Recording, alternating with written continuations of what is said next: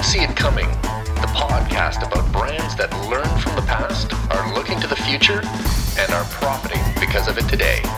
I'm your host, Mark Stoiber.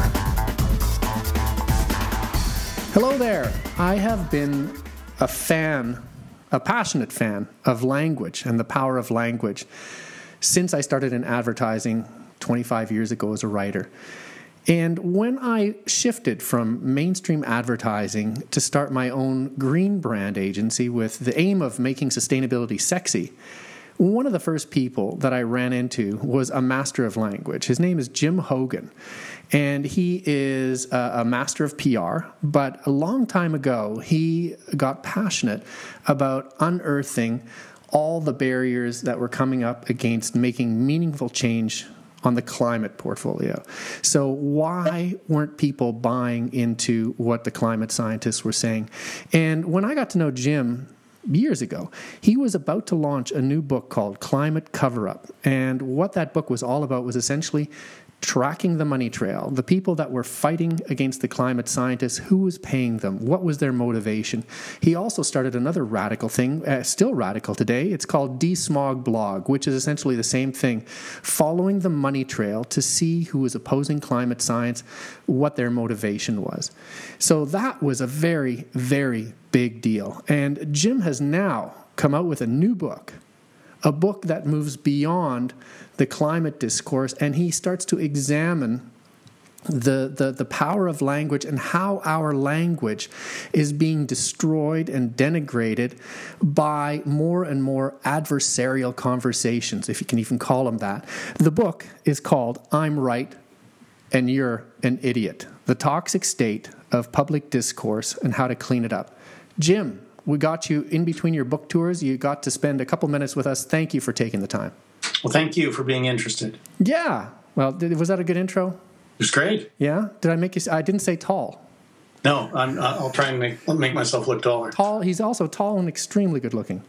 So I started reading the book, and like Climate Cover-Up, I'm Right and You're an Idiot is, to me, first and foremost, the best thing about it is that it's a great read. It reads like a thriller novel. And you've brought in a ton of extremely, extremely smart people to write or co-write chapters with you on why our language is being denigrated and destroyed and how that is starting to stand in the way of progress for humanity. But it reads like a great novel. It's something that you can just keep turning the pages on. So congratulations on that. Thank you. Now, do you want to just give us the 20,000-foot overview? Because I want to dig into something very specific, but first give you a chance to sort of cover the inspiration behind it and how it unfolded for you. Yeah, I mean, I've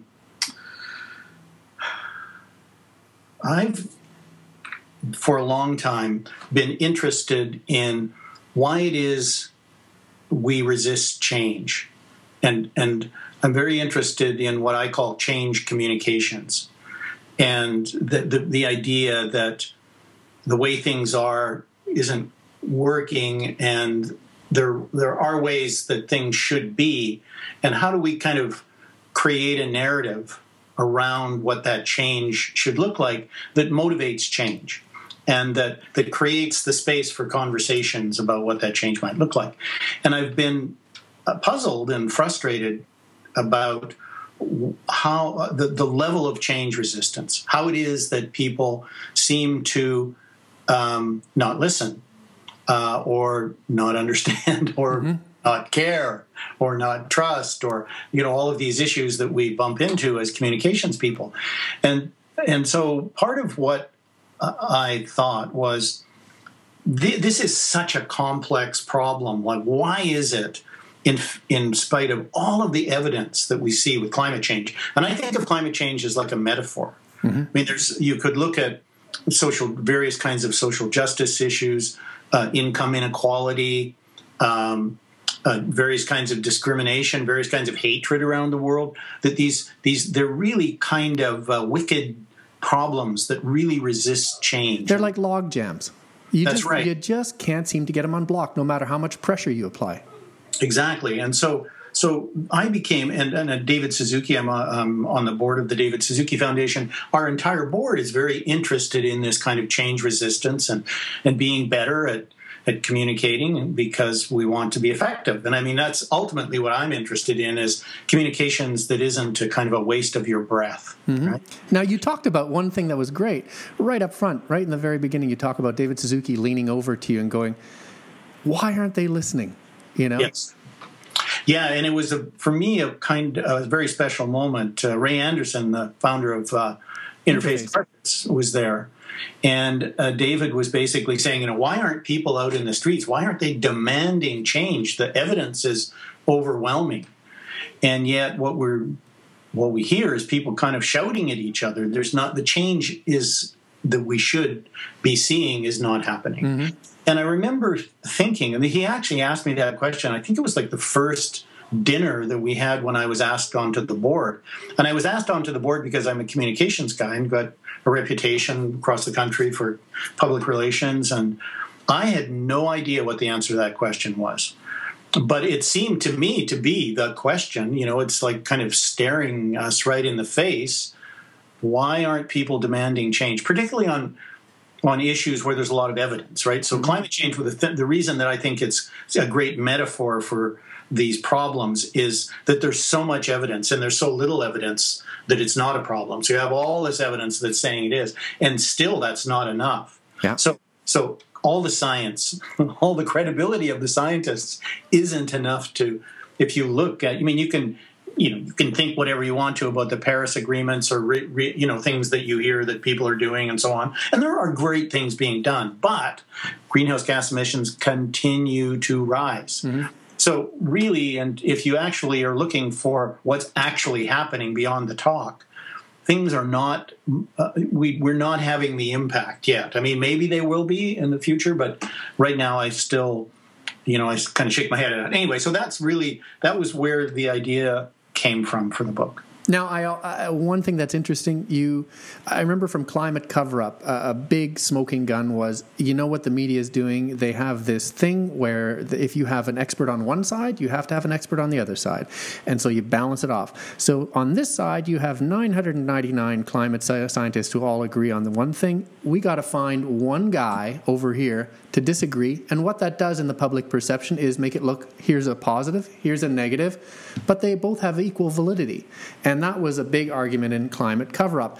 And now what I'm seeing, though, is even if 999 people were weighing in, and there's only one guy going against, it still won't change things. Because people have a belief system, I guess a worldview, and they're watching this dialogue where it becomes what we talked about prior to this conversation. Three big forces. You've got advocate system as opposed to a discussion system. You've got morality that's playing into it, and you've got this fact that we want to be misled. And so it isn't even. If I see 1,000 climate scientists and one guy saying against, and the evidence is overwhelming that the good guys are right, I'm still not going to make a change. So right. Can you go into that adversarial thing? What really stuck was the advocacy, morality that blinds and binds, and the fact we want to be misled. Yeah, and so the way it was interesting on my Climate Cover-Up book tour. One of the first talks I gave was at Yale. And it was to the Yale Student Union Debating Society.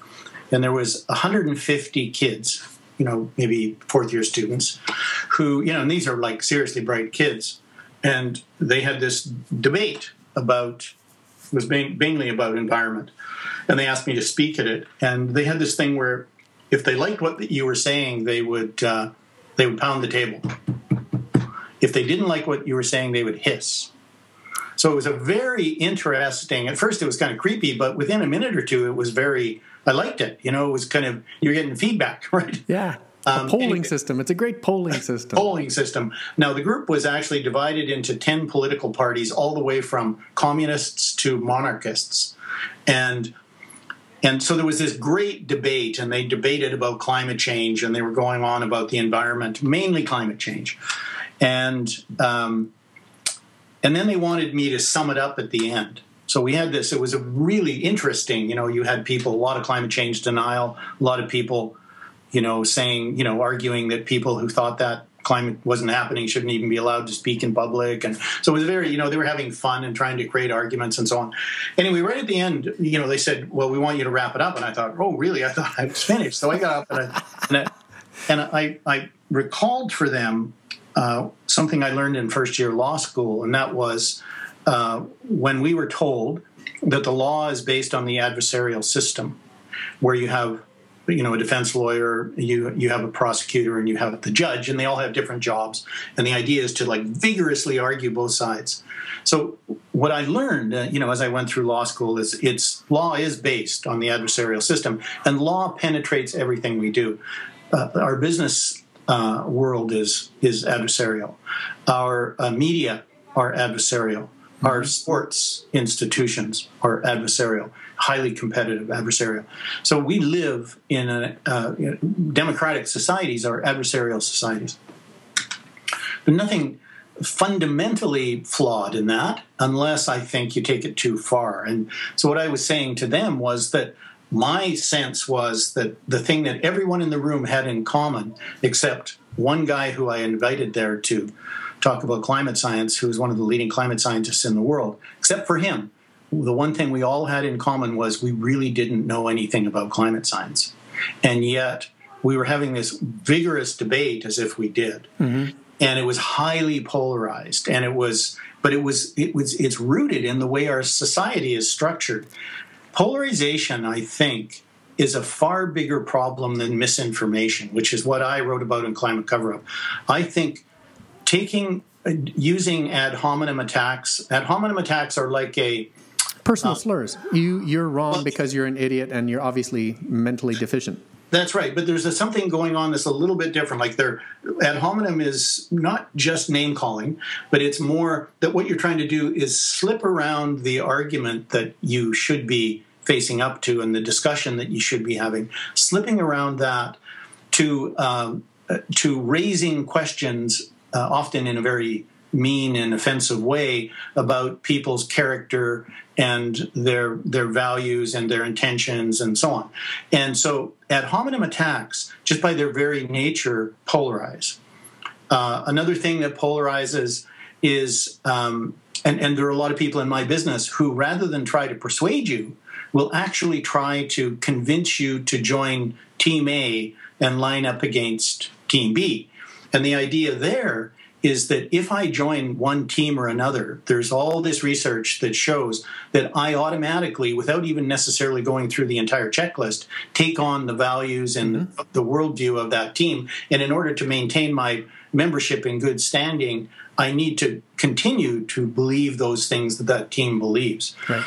So if you can convince someone, if you're having a problem with the argument, so say if you're a big oil company and you don't quite know what to say about climate change because, yes, your product is actually warming the climate, right? Mm-hmm. Then what do? So one of the things that people have been doing in the oil and gas industry is creating this kind of polarization or dividing people into these sort of righteous teams that basically, as Jonathan Haidt says, by evolution, we have this human nature almost that we divide into teams, we line up against other teams, and that blinds us to the truth. And so that's a way of dealing with an argument that you can't make. One of things that Noam Chomsky said to me was, if you can't win an argument, shriek, call people names, denigrate them. And so that is another sort of polarizing force. I also think that people in the advocacy world polarize by assuming that people who disagree with them are evil. Mm-hmm. And that sort of advocacy trap is also another source of this polarization. So we basically live in a world that is subject to various kinds of misinformation and propaganda, but not in the way we think. Mm-hmm. It's not necessarily done through persuasion. It's done through dividing people. Yeah. And so anyway, so that's a part that to me, that kind of pollution in public discourse invades and drains the meaning out of narratives in the public square. Now, the words that you just used, this pollution in public discourse, is very interesting, the metaphor, because what we're finding, we are so overloaded with information and opinion. I mean, everybody has an opinion, everybody expresses it, the airwaves are saturated, the blog waves are saturated. We can't sort it out anymore. And then so perhaps the way to rise above is to become more and more outrageous, to become more and more Trump. You know, the only way that anybody's going to notice you is if you just come up with flagrant craziness and shout down people and, you know, crooked Hillary them. And that way people notice it. And it seems to be working. And the truth is irrelevant. You know, I think that's what's left so many of us. I think your book came out at a brilliant time, whether on purpose or not. But you just stepped right into it with the whole U.S. elections. You're going, this guy, it's been proven by fact checker, Donald Trump, that as soon as he opens his mouth, he starts to lie. If you just check the facts, and he talks about crooked Hillary, and apparently she lies 27% of the time when she's doing public speaking. And just by shrieking, people are going, it works. It's working for him. Thoughts on that? Yeah, I think that, and it's all, as you know, these kinds of narratives are all target audience specific. Mm-hmm. But so just let's talk about Donald Trump's target audience. Mm-hmm. Facts do not do very well against demagoguery. And the reason demagoguery works is, I believe, and a lot of the people that I talk to believe this, social scientists, political scientists, psychologists, I talk to psychotherapists. I mean, they're very interesting, different ways of saying very similar thing. And what they say is that we live in a world where the public mind is beleaguered and that people are really frightened. Mm-hmm. People are frightened about the economy. They're frightened about the way they see the world changing around them. They're frightened at immigration, at terrorism. The world is a much more uncertain and frightening place for people. And so that's a very real thing. So I think thinking about people, just because you support Donald Trump does not mean you're an idiot. That I thought was an amazing part of this book, because automatically from the other perspective, you just go, they must all be stupid. Right. Yeah, and that's poisonous. That's lethal. They don't have to be stupid, and they don't have to be immoral or evil to be wrong. Mm-hmm. Right?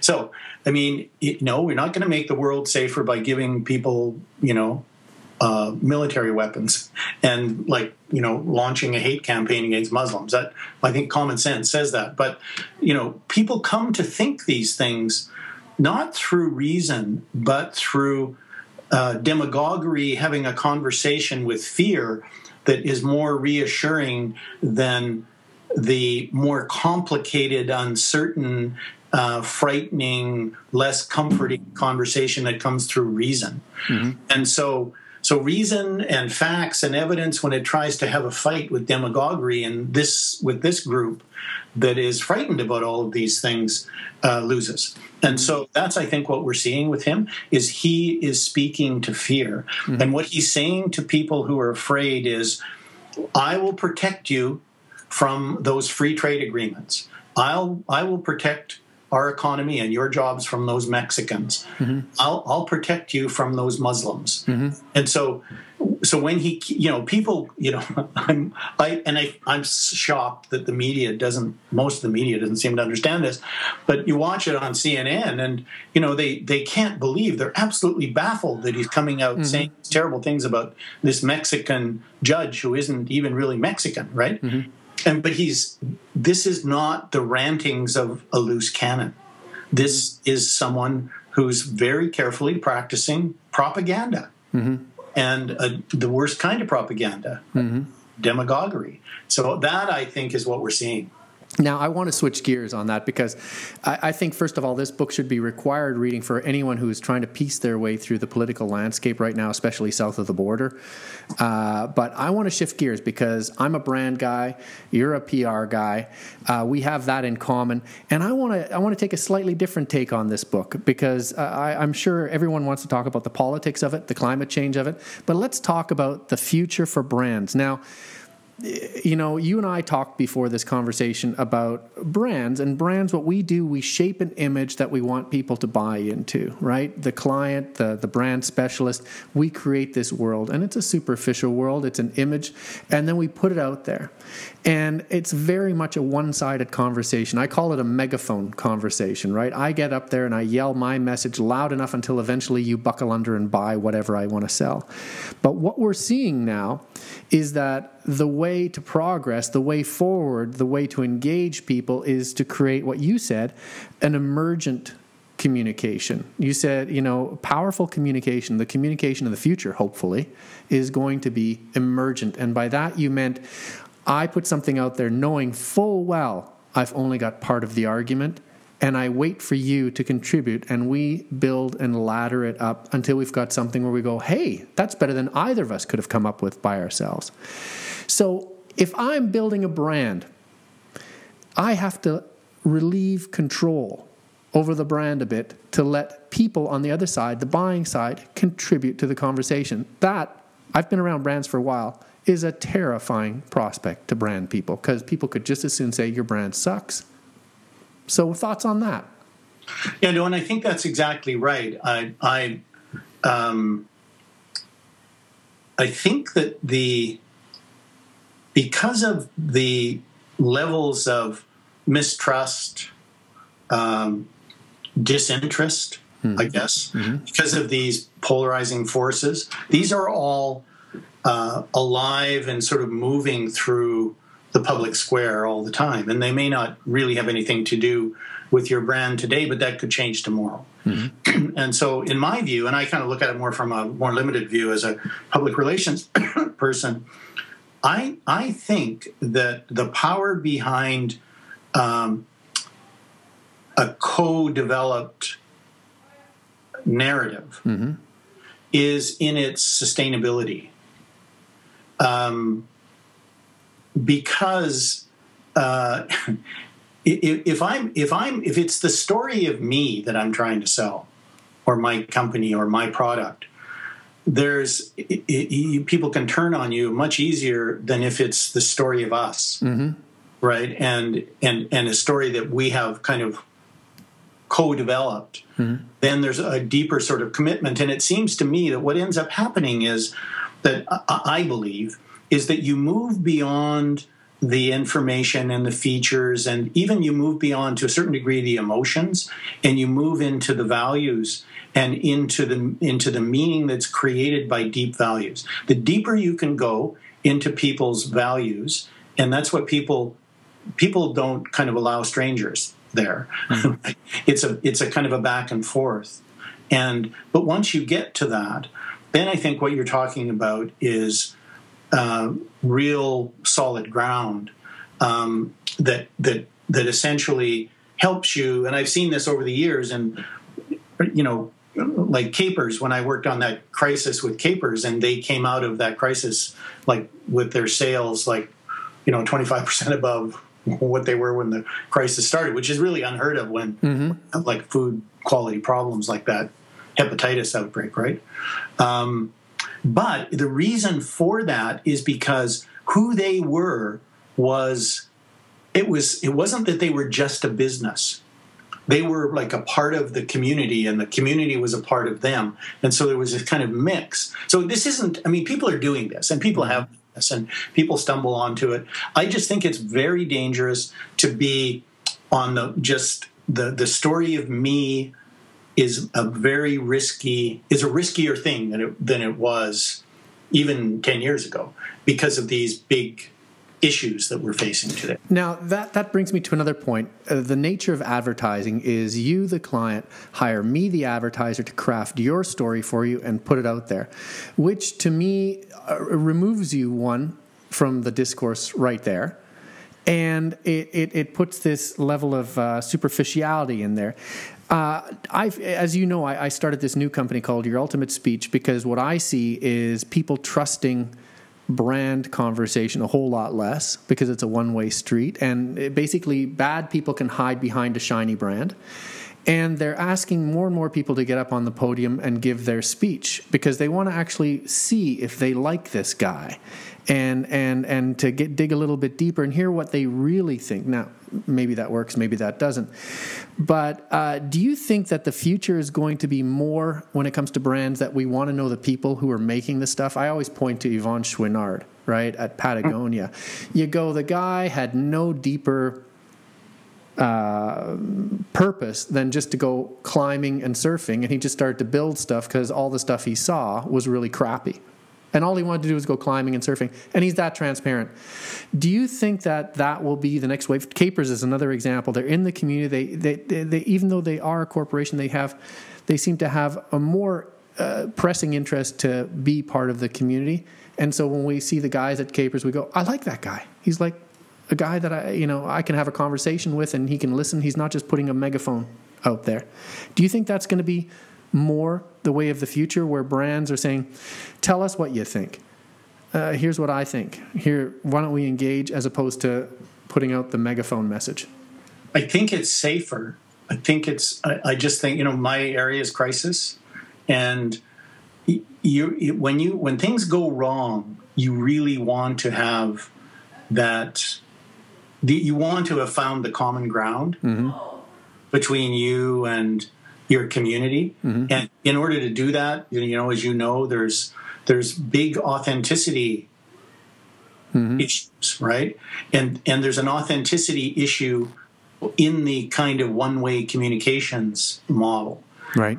The greatest authenticity comes when you and I, when we think of communications not as me doing something to you, me sort of injecting information into you because you need to know this or whatever, but more that you and I go on a journey. And it's into this kind of common ground area where the people who have found that common ground have much more loyalty. They have more safety. There's more kind of sustainability. It's easier to talk about it and who you are because the other people kind of know who you are because that's who they are too, right? So the whole thing becomes, it's harder to kind of, I think, depends on the business. I mean, if you're in a business that is just by its very nature something that is, it may be helpful sometimes, but is really quite destructive.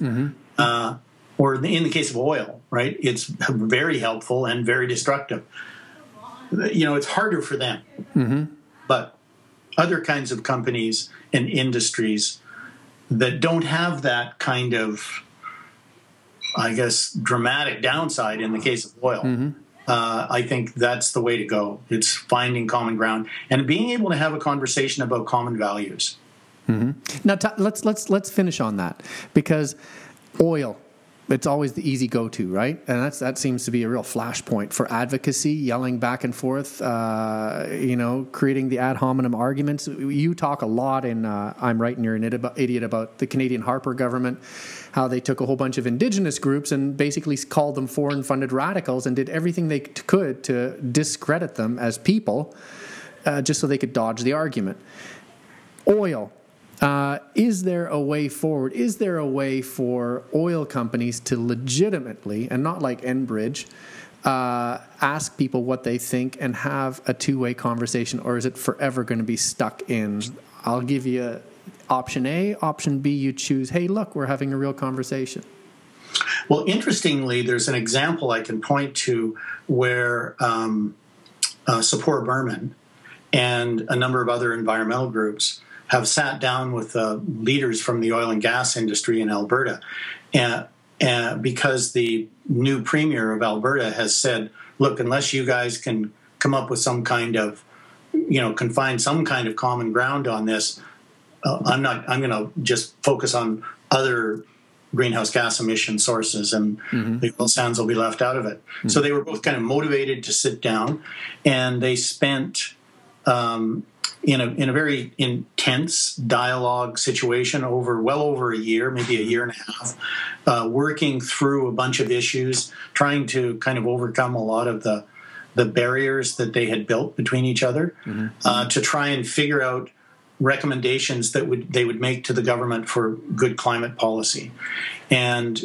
the policy that would clean up the oil sands, but at the same time not shut it down. Yeah. And so I think it's absolutely possible. It's just extremely difficult. And but I think in this case you could see it happening. And I think, there's always pitfalls, but I think this to me is a very good step in the right direction. So oil has done a lot of good in the world, but it has there's flaws, And it's funny because you come back to oil and you make that argument in the book, and you just say it has done a lot of good in the world, but then that doesn't mean that you should be putting it into a religious camp and going it's either the oil way or no way. That's right. Yeah, and that that kind of the oil, I think, is in the oil sands, a very good example of the highly polarizing way of trying to deal with issues and conflict to the sort of more collaborative, and you kind of have to do both. But if because if all you're trying to do is collaborate, it would be anemic. Well, yeah, it's going to be like a parent-teacher meeting or a parent auxiliary council meeting where everybody gets to stand up and make their points and nothing actually happens. That's right, or you're just trying to get along, but there are a bunch of issues here that you can't get along on. So I think you need to kind of be able to do both, and we tend to typically be like really good at the polarizing part, and I think that's why it took them so long when they were sitting down. They had people from CAP and all these big oil companies, but I think in the end, once you start to realize that people are well-intentioned. And they want to solve the problem. They may not agree with you, and they may not see the world the way you do, but they want to try and fix things. Things can get done, And I think to take it back to your world, there is a version of that happens in all communications, and trying to what I call a pluralistic narrative, where you're basically looking at developing stories that leave room for people who you may not particularly like or agree with, but in your heart of hearts that unless you include them, nothing's going to get done. And ultimately, if you do listen to them, you might if you don't listen to them, there might be an Achilles heel in what you're saying. And somebody's going to come and bite you in that Achilles heel. And these guys, because they don't like you don't really get along, but they're going to point out stuff that is very, very useful stuff. Exactly. They say business people see the world in a very different way than scientists and advocates, and there's huge value in it. Yeah. Jim, thank you so much for taking this time out. I know you're an extremely busy guy. I'm Right and You're an Idiot, The Toxic State of Public Discourse and How to Clean It Up by James Hogan, Hogggan. Anything you want to do as a final sort of wrap-up? No, I just want to thank you very much for this. Awesome. Jim, thank you so much for taking the time again. Okay, take care. Talk to you. You've been listening to Didn't See It Coming, the podcast about brands that learn from the past, are looking to the future, and are profiting because of it today. I'm your host, Mark Stoiber. If you want to get a hold of me, drop me an email at markstoiber.com, marcstoiber.com. Have a good one.